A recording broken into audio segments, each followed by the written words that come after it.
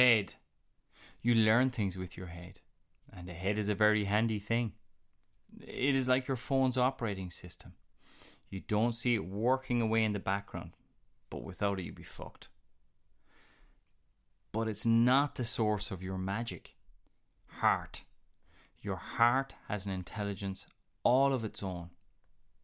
And how you hear it is, be quiet and still. Go to the woods. Watch the ocean. Listen to the wind. Run as fast as you can down a grassy hill in a rainstorm.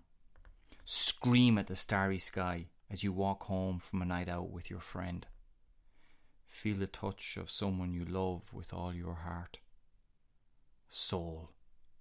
Your soul knows the way. It has a plan for you, and it can conjure up the miracles your head can't even dream of.